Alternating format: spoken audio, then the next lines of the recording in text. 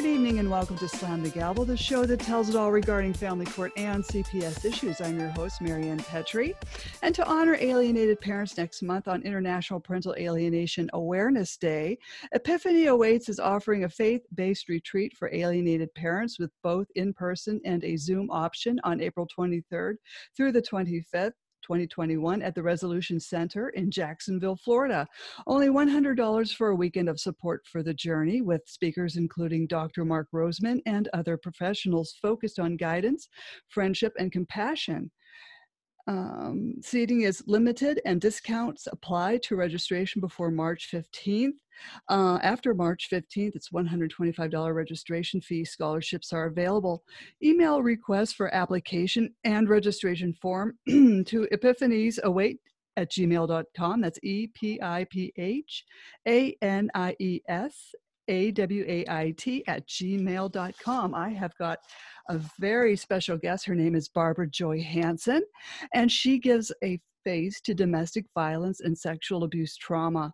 As an international speaker and author to Listen to the Cry of the Child, Barbara is a domestic violence survivor of childhood incest, preteen crime, and devastating losses, including betrayal in her marriage, which led to infertility and adoption. After living with a silent scream for 38 years, Barbara facilitates the Beauty Out of Ashes support group, teaching battered women as well as working with male survivors online. She has a voice, a God-given purpose, and passion with his mission to help survivors, former addicts, prisoners, and sex offenders. Also, Barbara is a talk show co-host with NAASCA Stop Child Abuse Now, and she is an award-winning author, and she's a volunteer prison chaplain.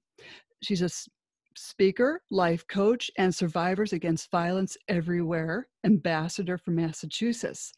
And I totally welcome you, Barbara Joy Hansen. How are you this evening? I am so looking forward to the show, Marianne, and talking to you and sharing my story, my journey out of darkness with you into the light. Thank you. I was so glad to have you on because you're going to teach us a lot of things. And I noticed that you also counsel men online that have been sexually abused as well. Oh yeah, I have. I like working with women. I think women should work with women, but if men, a lot of people have been abused. 1 out of 3 women, 1 out of 5 girls, 1 out of 3 girls, 1 out of 5 boys. Every 2 minutes, a child's molested. 1 out of 3 predators go on to molest. And most children don't go on to molest. Most molested children do not become sexual predators. But incest is the largest and the most damaging secret ever. 80% of all sexual abuse is incest, and 97% are responsible for abuse cases, and they're not usually strangers, as you know. Mm-hmm, mm-hmm. Do you ever get called into court to testify or? I have gone to, I've had to write, I've written letters for battered women that have gone to court. I've gone into court with them a few times. I've gone to court with a Boston gangster that shot people. And, my husband and I have taken in, we've rescued, that was my addiction, codependency, rescuing and taking in inmates, especially one particular one that was a male heroin addict. And I knew nothing growing up in a preacher's home, pastor's home. I knew nothing about what I was doing, but my heart was so broken for them with the deep gift of compassion and empathy that I just did what I did. And I learned through the process of elimination and letting go and letting God and healing this broken, wounded soul in our broken marriage. Mm-hmm. Tell us about your journey through this. When do you realize that, all this happened to you and your feelings, like, what do you do now? I mean, did you get really depressed and despair? No, No, I see the PTSD was so heavy on my head, and it created such dark wounds. It's like the soldiers in the war. You're frozen into silence and you're numb. And I'm a rape survivor. I couldn't even say that word either because college-age boyfriend pushed himself on me and fell in love with him, and I didn't, I didn't know what to do. I was primed for violence. But the terrifying crimes resulting with PTSD, I don't know if you've heard, it's like amnesia. Mm-hmm. And it creates invisible wounds around a traumatic event or many traumatic events that you actually can't recall, and you're so stuck. And that was me. You could have a child burned, child run out in front of a car. It can be any kind of, thing that goes deeper, and the more crippling wounds that you have, the deeper it goes. And so you start wearing a mask. Mm-hmm. So, you're isolated, panic. I had sleep disorders. I walked in my sleep, screamed in my sleep. It's like the elephant in the room that you walk around and you can't, I didn't know anything. There were no words to talk about it because incest started with me at the age of 2 until 8 by my mother's father. He molested me, my cousins, and my mother. My mother couldn't protect me because of the traumatic wounds in her that she couldn't remember until I broke the generational curse when my mom was 83 years old. And people don't understand, well, why did she send you out with Grandpa in the car, my grandfather? And why, didn't she talk to you? Well, it's so deep. The trauma is so hidden. And I didn't have words to tell at that age. But at age 8, I finally told myself, and this little girl thought, okay, in my head, how can I knew something was up, but I didn't know what. So at age 8, I didn't go near him again or hug him again. And I thought somebody's going to wonder. Nobody asked me. When we go to their house, my grandmother was a funny, happy soul, climbed up in bed with her, and she told me, she was from England, and she told me funny stories. So that made my safe place with my grandma. And going to their home, it was so hidden I couldn't tell. Mm-hmm. I couldn't recall. So at age 8, I shut down on him, and I never hugged him hello or goodbye ever again. Did he ever question you, or did, nothing? Yeah. So probably nothing was ever said because he probably figured you had him figured out. Well, right? He was 101 when he died. Wow. And I had to wait. I don't like the word bastard, but that's what he was to me. Mm-hmm. He wasn't my grandfather. And so at age 8, I shut down, and he'd do things to me in the car. I'd go over on the side trying to jump out of the car. He'd unzip himself, do things to himself, pull my hand over. And I was 2 years old. Give me a break. I didn't know what was going on. And a lot of kids have gone through this. Mm-hmm. Then I went to a youth camp. At age 11 and 12, I was molested by a 27-year-old pastor. And I asked my husband the other day, I said, do you call that rape? He said, well, did he penetrate you? And I said, no, but he uncovered himself and, masturbated while I was on his lap. He was 27, I was 11. How terrible. So, yeah, and I faced him. In 1998, I went back to the campground in New York State. It's with my Christian and Missionary Alliance denomination that I grew up in. And I saw a best friend that I hadn't seen in 27 years. She'd gone through the same abuse with the same clergy and couldn't tell anybody. She was an intake counselor at a drug rehab. I hadn't seen her in 27 years. So the afternoon I saw her, she grew up with me, and she was a pastor's daughter and a pastor's wife, went through addictions. And she poked me on the shoulder at night. They had evening services at the camp, and started weeping. And she practically ran down to the altar while I knelt down, and I knew exactly what happened to her. I told her his name before she told me his. And sure enough, it was him. We were inseparable. Then she went back home to Ohio, and she told her pastor's wife that grew up at that campground. And she said, do you know any other survivors? Because she didn't tell her my name, because that was my secret. And so when she said, you need to write letters to the denominational headquarters, which that was hard. I'd never done that before. I had to recall everything and go back. And I wrote letters. They formed a committee with 8 clergy and a well-known psychologist. No stone was unturned. Oh yeah, there were more victims. Some wouldn't come forward because then the family secret's going to be out. Everybody's going to know my story, and they wouldn't.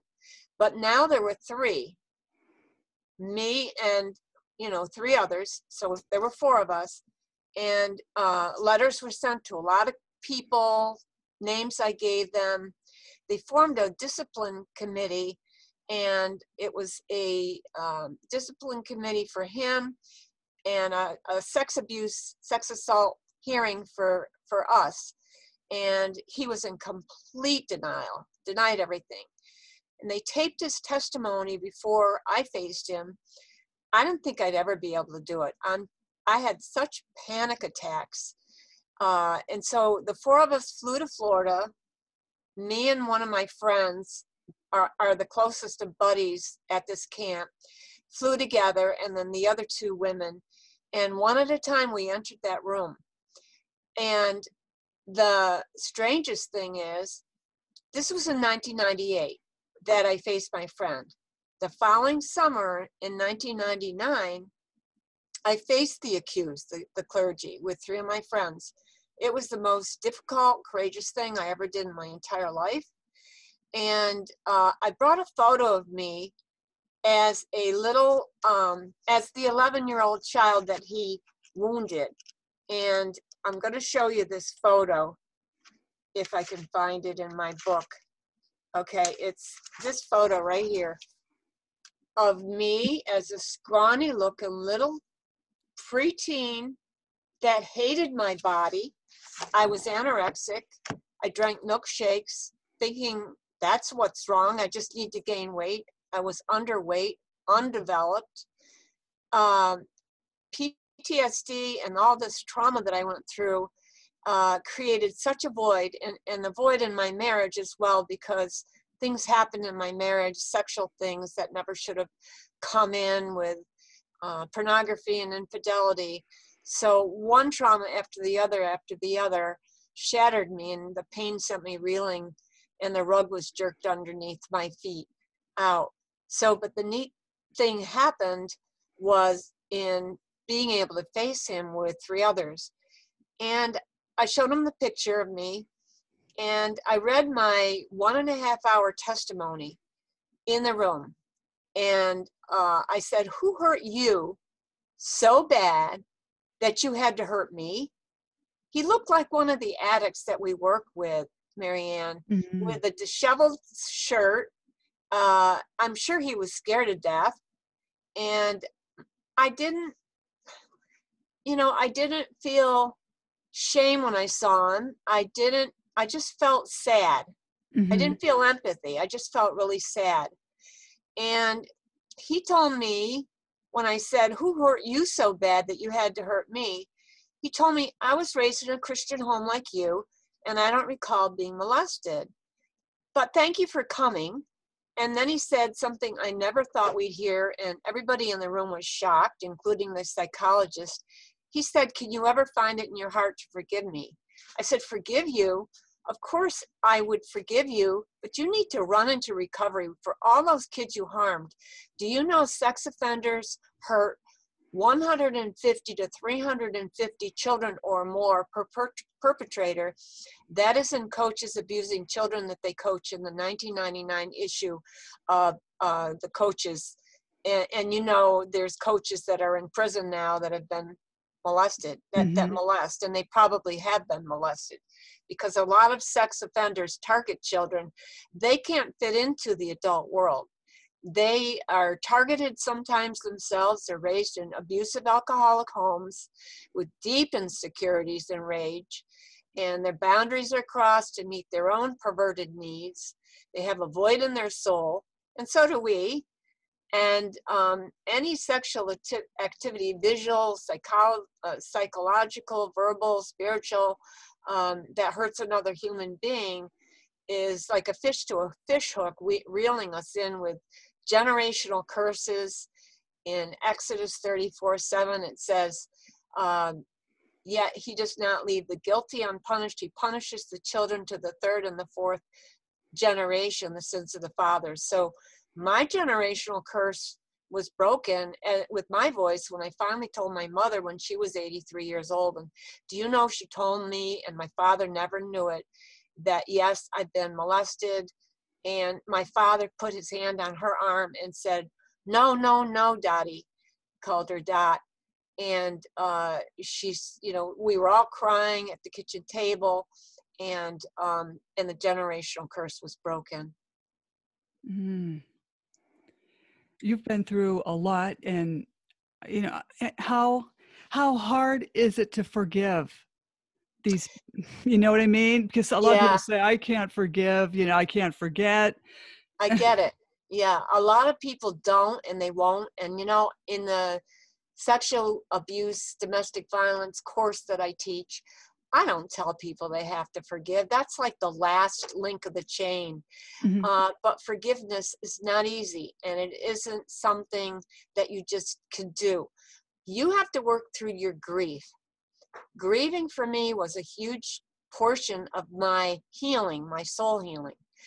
I was spiritually abused by a church. I'd blown the whistle on the camp and 2 churches, and things that happened in churches are swept under the rug, and the pastors aren't trained. 9% of clergy know how to help us. That's not very many. They aren't trained in seminary. However, my denomination has a course at the Alliance Theological Seminary to teach this stuff. And the forgiveness, I prematurely forgave. I forgave my husband too quickly, keeps you stuck. Anger is a natural response from being betrayed. So you hold on to that poison deep in your soul with your unforgiveness, and it becomes like a noose around your neck, and it strangles us. So you're really letting that ember of hatred go when you say, I forgive. But Gandhi says, if we live an eye for an eye, the world would be blind. So we have to make a decision. We either forgive, or we hold the fist open and allow the anger to go, or we hold on to the bitterness that destroys our spirit and our soul. At what point does a victim, I mean, it must take years for someone to forgive. Oh, it does. Years and years. Decades. Decades. I was just going to say, you know, when you meet people, you know, like what condition are they in when you meet people and they're telling you their story? They aren't healed. Most of them, maybe they've written a book. You can write a book, you can speak, but if you haven't healed, you know, it's just your story. You need to move from victim to survivor, to me, victorious survivor, to thriver, to courageous survivor, and be able to tell people the answers and the awareness that they need. So my book has many, many answers in it. It's called Listen to the Cry of the Child, the Deafening Silence of Sexual Abuse. And can I tell you about the cover? I was looking at the cover, and it looks like there's a flower pot that's cracked with a flower on it on top of a bunch of garbage bags. And well, how did you draw that out yourself, or did you have someone else do the artwork? Well, the wonderful gift is my son. He is an art teacher, and he gave me a gift by designing the cover and all the illustrations in the book. So the picture, you're right, has a garbage heap. God woke me up 3 nights in a row with the cover of my book. And I mean, I woke up out of a deep sleep. And the cover of my book has the garbage heap with a clay pot cracked, tossed like that rag doll that's crying on the heap, with a toy airplane and the baby carriage. I couldn't understand why, God, why garbage? My life isn't garbage. But in his still small voice, he said to my spirit, my child, there's life in that clay pot. Sometimes people toss you out. Maybe you're raised in a home with no parents. Maybe you're raised by an alcoholic, crazy dad. Maybe you're not wanted. Maybe you've been tossed out with adoption. We adopted our firstborn child because I couldn't conceive. And God said, your life's been broken and poured out as a drink offering with passion and a purpose to give hope to others just like you. So there's a seed in that pot that's growing with a beautiful rose, which is blossoming and blooming. My life once was dead is now really born again like that rose, fragile, fragrant. The thorns are like the hard places that you have, that you've gone through, but the rose is now open. And that was the only thing that when I was working with my producer to publish my book, she asked me about the cover. I said, I want the rose. I only want the rose color. I don't want, you know, I want the rest of the book with no color. And that's me blossoming and blooming now. It's a beautiful cover. Well, he did it. That's me. That's a picture of me, the sad little girl holding her teddy bear with the eye and the nose in my grandfather's car, in his bath time with my, when I would go and take a bath, he'd enter. I mean, he did unthinkable things to me. So did the youth pastor and other people in my life. There were more than one perpetrator. And in 1998, I faced my friend. 1999, I faced the accused. Believe it or not, in 1997, only 1 year earlier, I think there were about 30-some missionary kids in Mama Alliance Academy in Gabon, Guinea, South Africa, in a boarding school. Missionary children were separated from their parents. Now, I could never do this. They flew these little children, like 3, 4, 5-year-old, and I believe they were sacrificed for the sake of the gospel. These children did not see their parents for a whole year. They were sent to this academy where the mom and dad thought they were protected in a remote jungle with no phones or no communication, no emails. And as adult abuse survivors of all kinds, I mean, they went through, they pulled the teeth without any Novocaine. One woman went to Mexico to learn how to pull teeth. They wet their pants. They were separated from the brothers and sisters. There was no protection, and it was a cover-up because they moved this clergy, the one I'm speaking about, to the Bahamas to further do youth ministry, which he further harmed children. So they formed an independent council of investigation, and they asked questions. The committee said, what will this cost us? Do I need to send these adult, survivors to therapy? Or will there be lawsuits? Or will we be embarrassed? But one man spoke up and he said, no, we need to do the right thing. We need to protect these little ones. We need to have healing, restoration, forgiveness, and a retreat. So they sent them to a retreat, the adult survivors. And he said, if one child, one was abused, dear colleagues, there was a failure. And then not the question, what will it cost, or will we be sued, or will we be embarrassed? The only question he said we must ask is, dear God, can we do the right thing? Yeah, that's the bringing people to accountability. Yes. And that's what has to happen a lot more with cases like these. And they send out a forgiveness letter in the Alliance Life. They put out a magazine every month. And they sent out a magazine with an apology letter to all abuse survivors. And that was good for me to read that. But you know what? I've been affected forever. Mm-hmm. I've been called into this ministry. God has a full-time ministry for me. I didn't listen for a while. I was codependent with these drug addicts. We brought them in our house. We thought it was a safe house.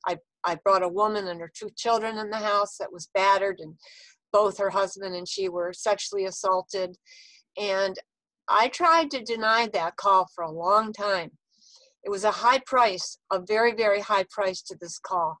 I've had much persecution. I've been ostracized. I've been criticized. And it was a choice I needed to make. Listen to the voice of others and their approval, be silenced and victimized again, or listen to the call of God. So he's taught me to listen and obey him alone and listen for his still small voice. And he always prepares you for the call. You don't have to kick doors open if you're called into this. And I know you have a calling on your life as well, Mary Ann. Yeah. Yes, I do. But and it's difficult because I've always said, like, advocacy chooses you. You don't choose it, it chooses you. Yes, you're right. And it's very difficult, like even for your own family members to, I don't disagree with you, or I don't know how it has been with your family members, or, Well, my mom and dad were very, very supportive. After I finally told my mother the secret, and that was when I was going to face the clergy, it all spilled out and we wept at the table, and then she crawled in bed with me the next day and told me, yes, it really did happen. And she told me more. And, people have yelled at me, like I said, criticized me. I want to say something. Shame says I did something wrong. Blame says something's wrong with me. Shame says I did a bad thing. I stole money out of my mother's purse. Shame says I did a bad thing. Blame says I am the bad person. Mm-hmm. You need to run from toxic people. Mm-hmm. I've had a lot of toxic people, and I had to let go of all of them, including the heroin addict, and he overdosed in 2005, and the Boston gangster went blind, and I haven't heard from him in years. I don't work like that with addicts anymore. The support group that I do, helps people heal. And you can call me at 508-473-1280 for my book. You can email me at bobbyjoyhansen@juno.com, small case BobbyJoyhansen@JUNO.com. Please order my book. If you know anybody that's gone through abuse of any kind, my book has so many answers and awareness and truth of my own story and how to heal. So that's the answer, and how to heal the damage that sexual assault and sexual abuse and domestic violence has done. With people that you have spoken to, do they hit like a plateau where they're just, for lack of a better sentence, spinning their wheels, and they're still remaining angry or bewildered? Is there a way to get past that quickly, or do they have to plateau and just get through that? There's no quick answer for anything that we've gone through in what I'm speaking about. When you're shattered, I thought I had a Kodak picture family, but there's no Leave It to Beaver family anywhere, I don't think. Mm-hmm. And if you haven't gone through stuff, you will. So my mirror image of my family was shattered. Maybe it was good that I couldn't tell, or I didn't tell, because we raised 3 sons in a wonderful home with skateboarders coming and a pool in our backyard. And, and then after they left, the silence set in, and that's when the memories started surfacing. And, but your mind is like a computer. You retain everything in your mind that's happened to you. You can recall it, or you could keep bound by mental illness with shame. And incest is one of the most damaging secrets that hold you in the tightest of chains. So that, with people that I work with, not an awful lot of people have healed, but when they finally get a chance to read my book, and it'll give you answers and awareness, there's so much in it, not just my whole story. There's a chapter about forgiveness. There's a chapter about infidelity. There's a chapter about the adoption process. We adopted our firstborn son because I absolutely couldn't get pregnant. So infertility shut my body down. I didn't know. I didn't tell my doctor for maybe 2, 3, 4 years ago. And doctors don't usually ask you. I tried for years to conceive, went through infertility, and my husband didn't understand. I didn't understand. So people that have been abused are usually very bitter, and they're very angry people. And you could tell. I fundraise at Walmart.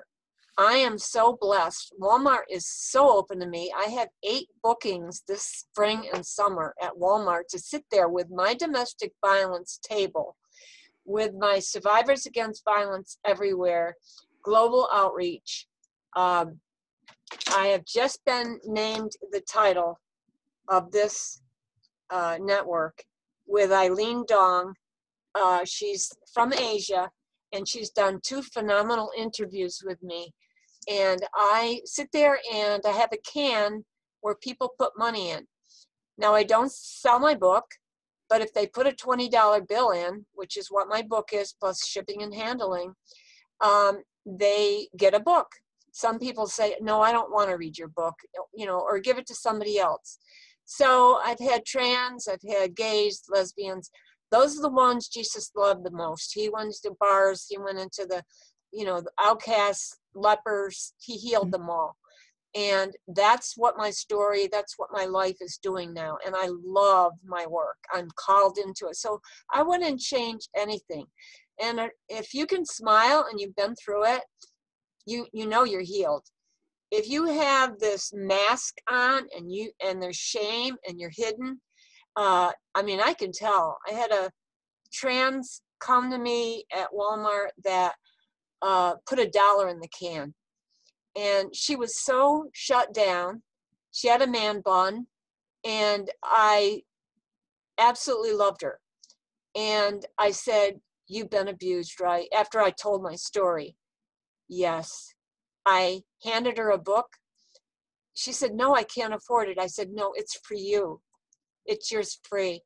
She started weeping and crying and going over to have a cigarette break with her friends and knelt down, and she couldn't stop crying. Now I'm going to cry because I remember that moment. Mm-hmm. I remember that person. I remember, holding their hand and touching them and loving them and being the kind, compassionate person that I am. Those are the kind of people that need hope and awareness and answers. And if they don't get it, they're going to stay stuck forever. Mm-hmm. I'm sure it's hard for them because they're wondering what happened, how to deal with these emotions. They could be new emotions, and like you said, past remembrances, and right. They're dealing with that. And I feel sorry for these people as well. When I was a nurse, I would run into these types of people as well. Mm-hmm. And it's good you were there for them, and that's what they need, because a lot of people cannot afford counseling. They don't have health insurance, right. Things like that. I didn't have therapy. My therapy was the heroin addict, before he went back to prison, gave me this wonderful recovery devotional Bible by Zondervan. And it's so falling apart, and it's so full of awareness and answers and recovery answers. As you can see, it's literally falling apart. I have every page highlighted in it. It's an AA-based Bible. Now, I have friends that go to AA, they go to NA, sexual addiction, all those things. And a lot of times those are hookups. Men to women, blah, blah, blah, but sometimes it helps people, so I don't knock it. And I've been to a couple of AA meetings with a woman that I sponsored for years. She was an ex-prostitute. Met her in my church. She started weeping and weeping and weeping, and I don't go there anymore. But I knew she was abused. I gave her my book. She came to through my group twice. She brought others with her into my support group. She started healing. Is she healed yet? No, I know that. She still has a lot of anger and rage. She still, has addictions, but she got a lot of awareness and answers, and she absolutely loves me, and I love her just the way she is. It's okay, because she will heal someday. She has a lot of answers and awareness. So that Bible literally changed my life. The men in the Committee of Restoration and Discipline had never seen a Bible like that, the preachers. And the heroin addict, he never knew how much that gift was to me by giving me his Bible that was marked up, and then I've got it all highlighted and marked up as well. But that healed me. My support group healed me. My writing my book healed me. But the most important thing was grieving. When I was writing my book and penning my book, I started grieving and grieving and grieving. Grieving is a slow, long journey where you feel all alone, and empathy says, I'm sorry, or sympathy says, I'm sorry, but empathy walks in your shoes with somebody else that's gone through it. And you feel you're not alone anymore. You feel the pain.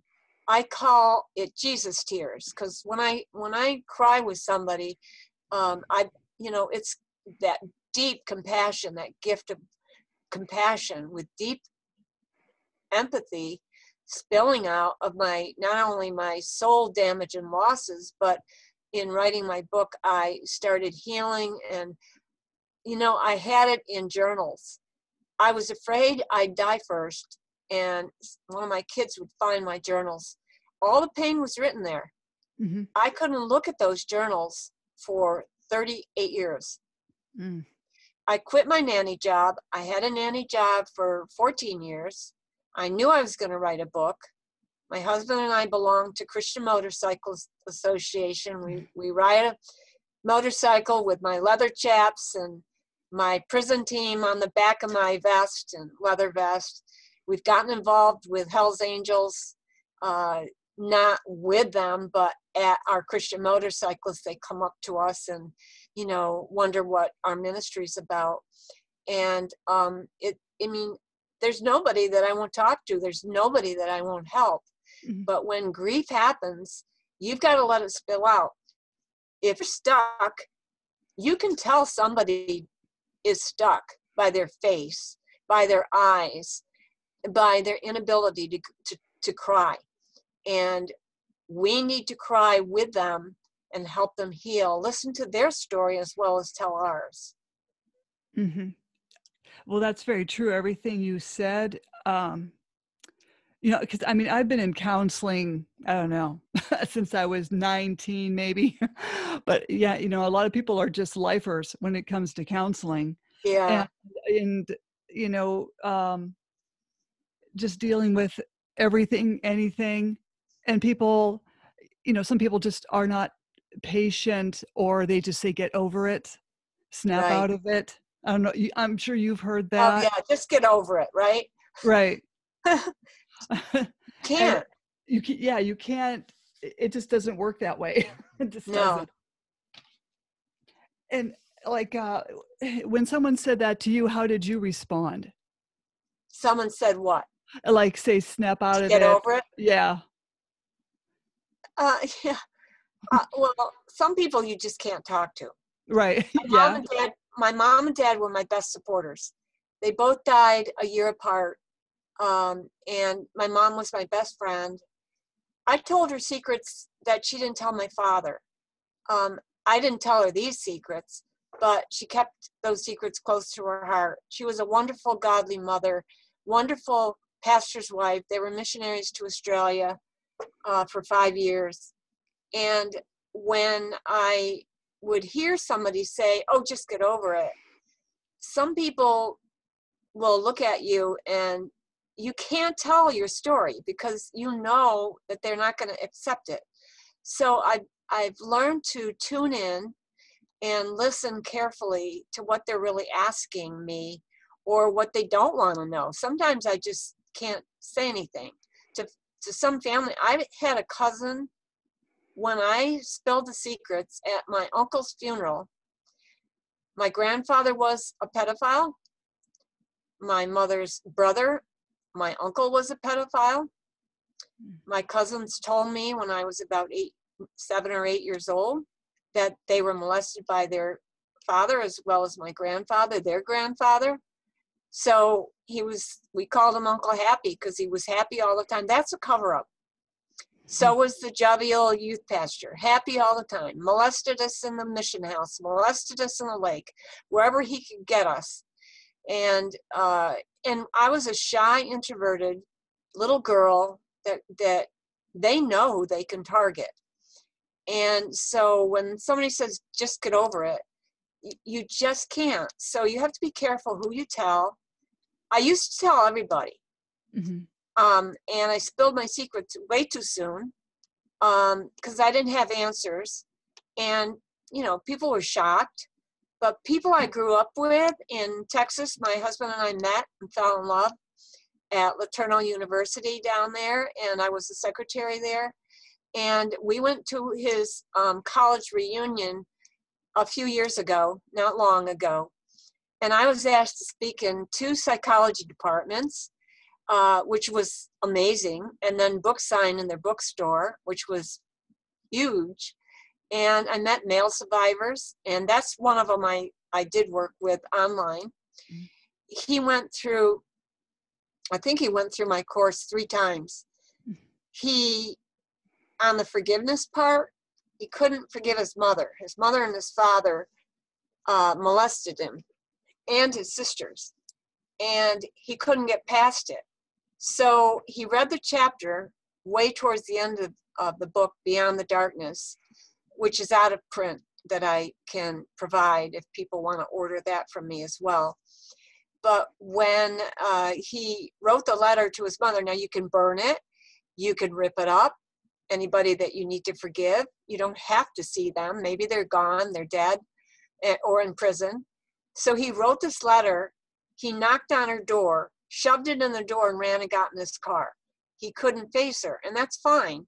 Now she doesn't want to see him. She's horrible to him, and but he's healing.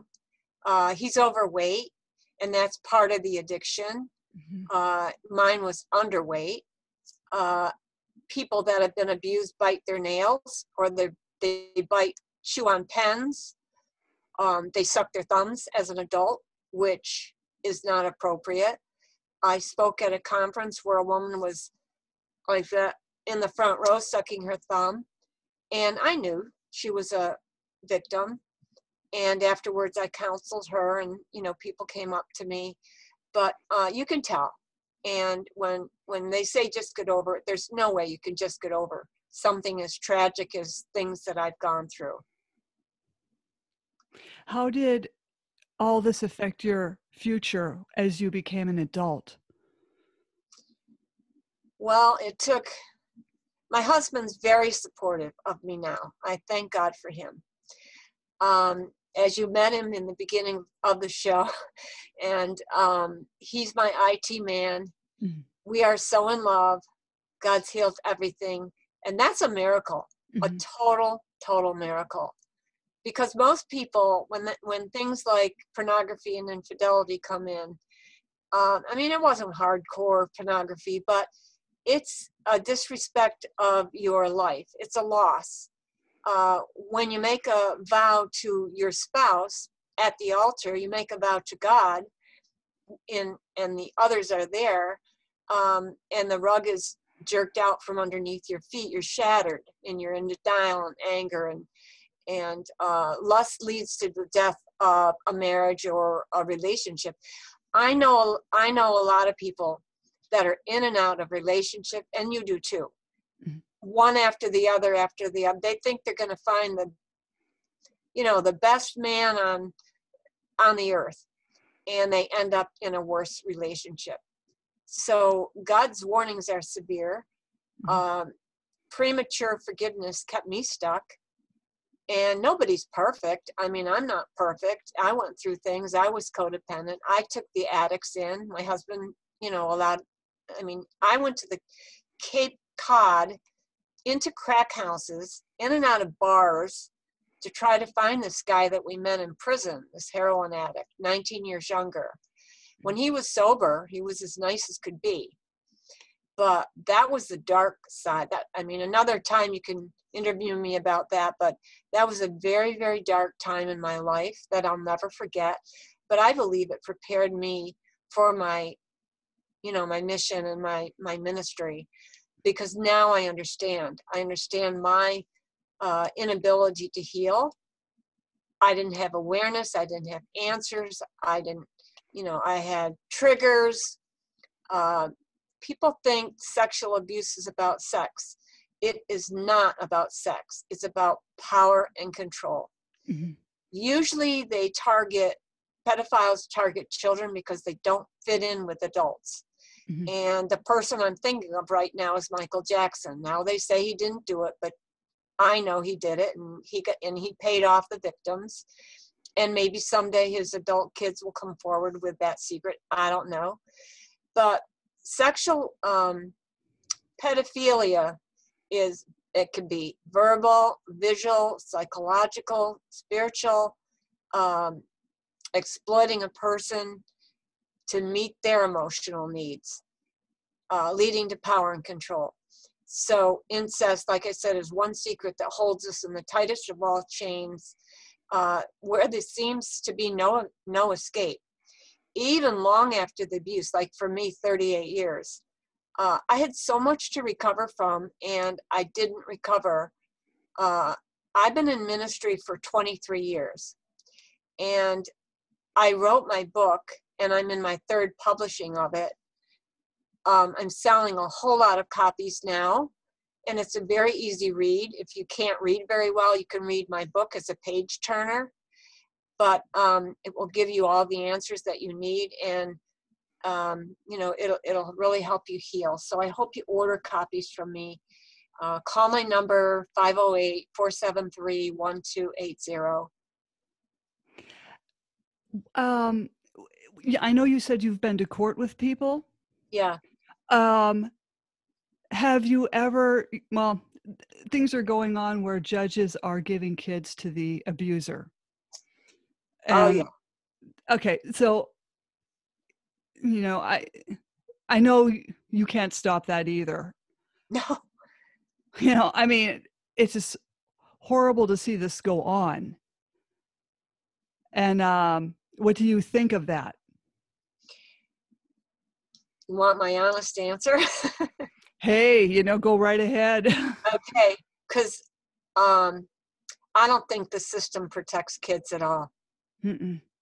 I really don't. My brother went through it with his son that he raised, and he went through court after court after court to try to get the child from his birth parents who were not healthy.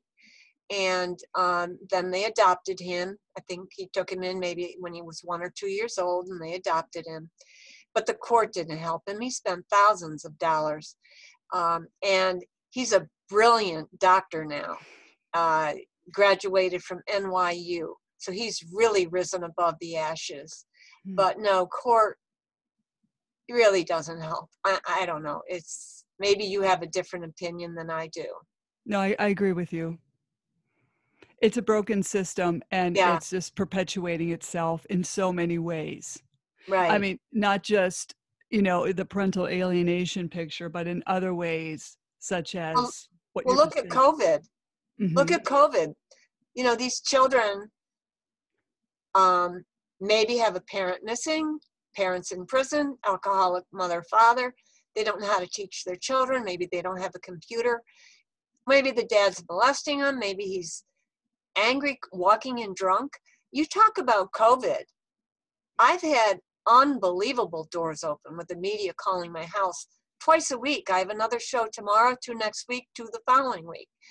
And I don't have to search now because I think I found you on Twitter. Is that right? I thought, well, was it LinkedIn? Or LinkedIn? I don't know, Yeah. but LinkedIn has been a really big venue for me, with people calling me and wanting shows. And I take the summer off pretty much because I really need relief and vacation, and we go to our cabin. Our son used to call it the little house in the woods, the one where I was molested at the campgrounds. We have a cabin there, and it's a wonderful place to go. The memories don't hold any bondage over me anymore.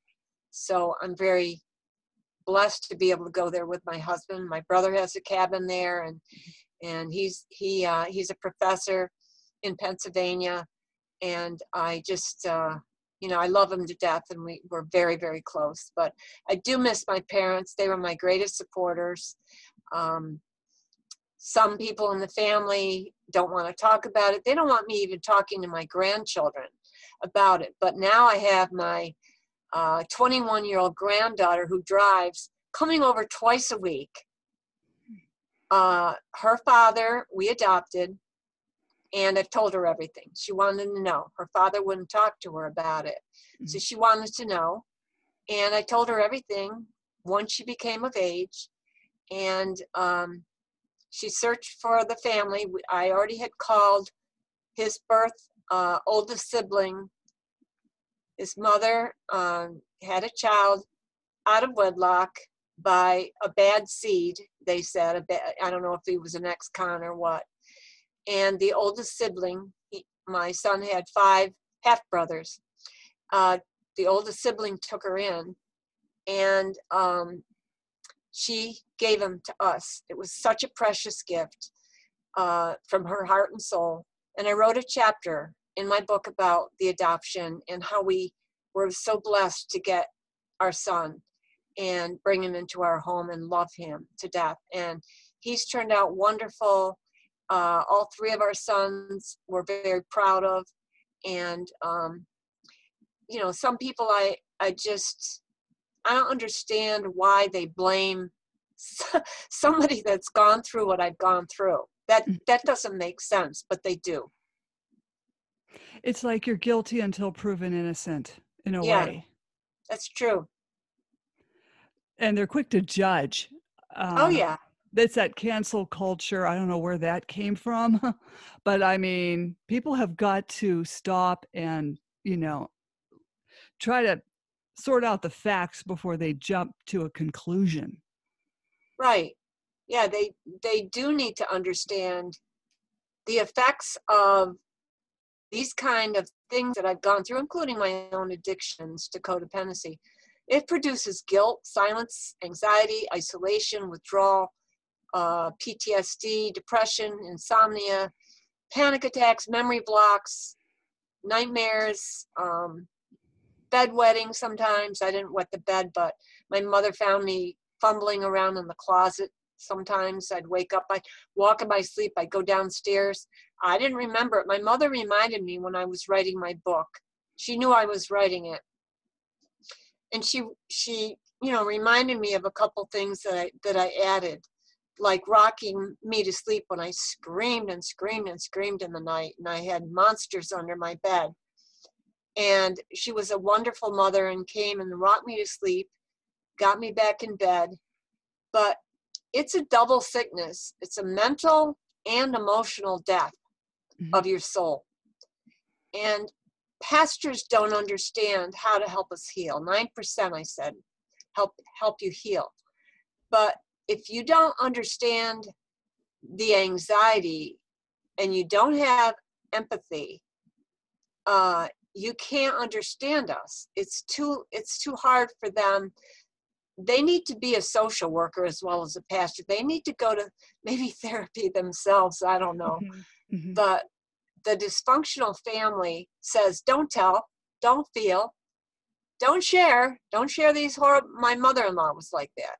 Don't share. Although she told me, all little girls get molested. She called me Bobby.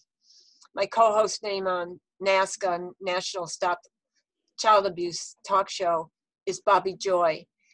And they say, don't trust, don't get close, don't come out of hiding, don't let anybody know who you really are.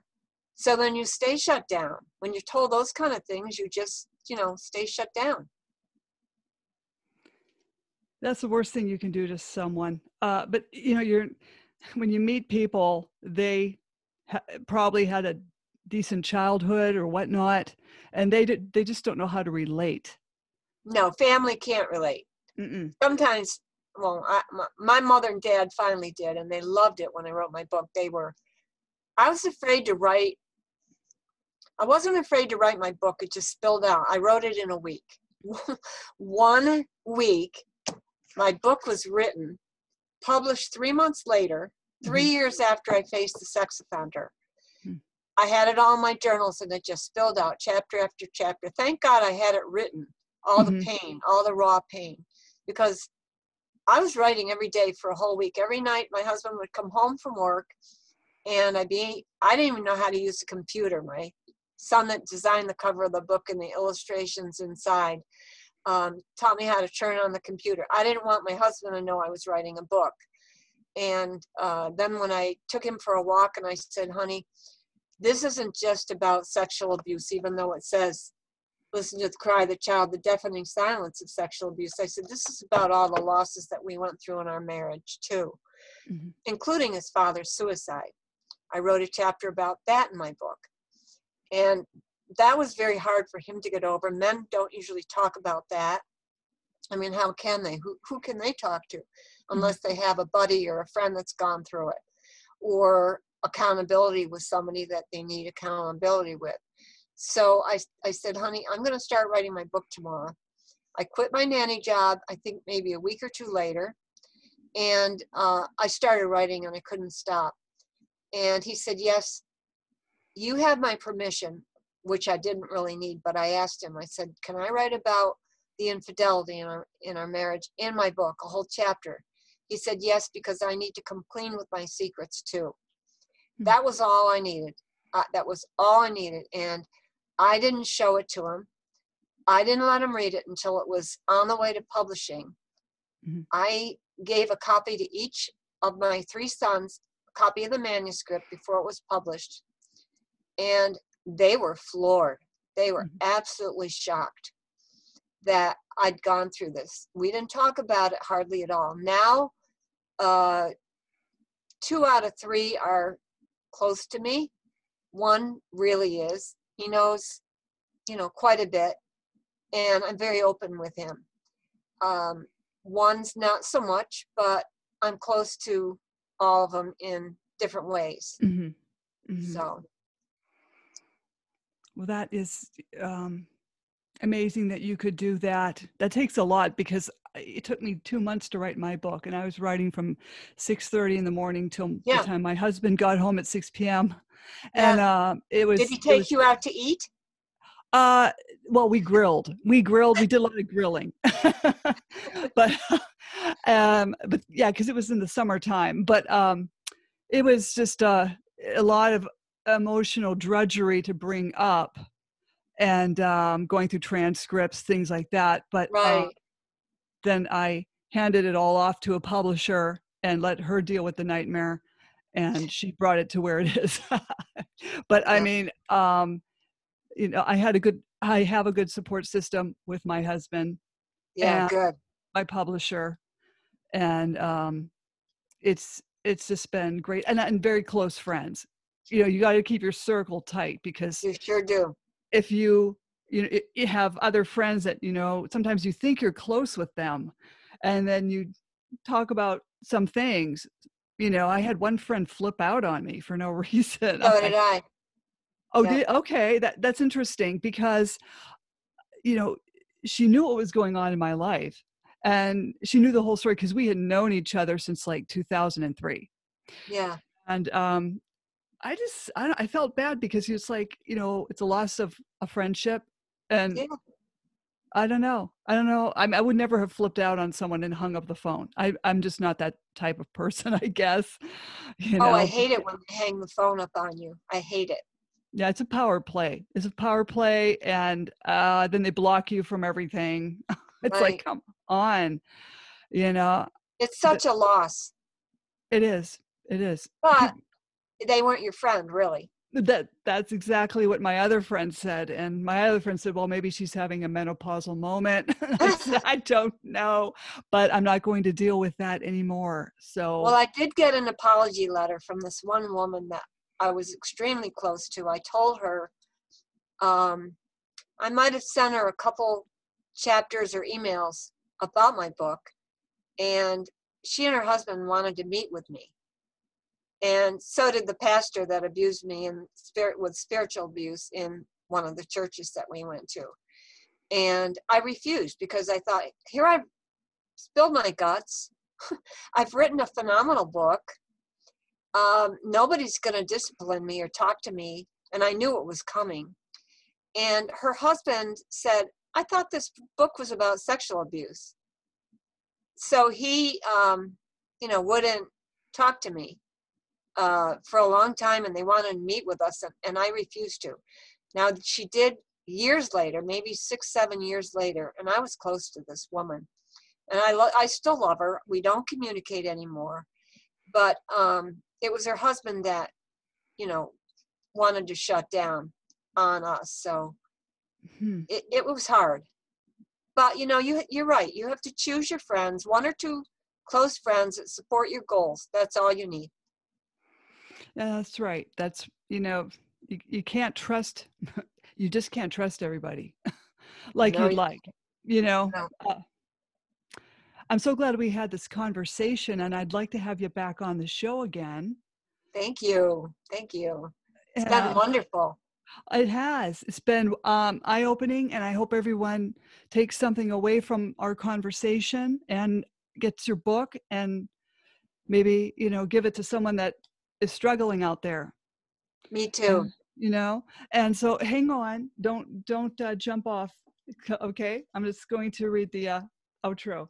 Okay. Slam the Gavel is a podcast that helps the public understand what really goes on in the family courtrooms that in turn perpetuate parental alienation. I'm your host, Marianne Petrie, author of Dismantling Family Court Corruption, Why Taking the Kids Was Not Enough, and Cry Out for Justice, Poems of Truth.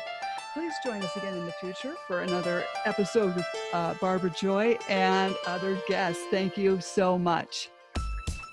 Thank you so much for having me on.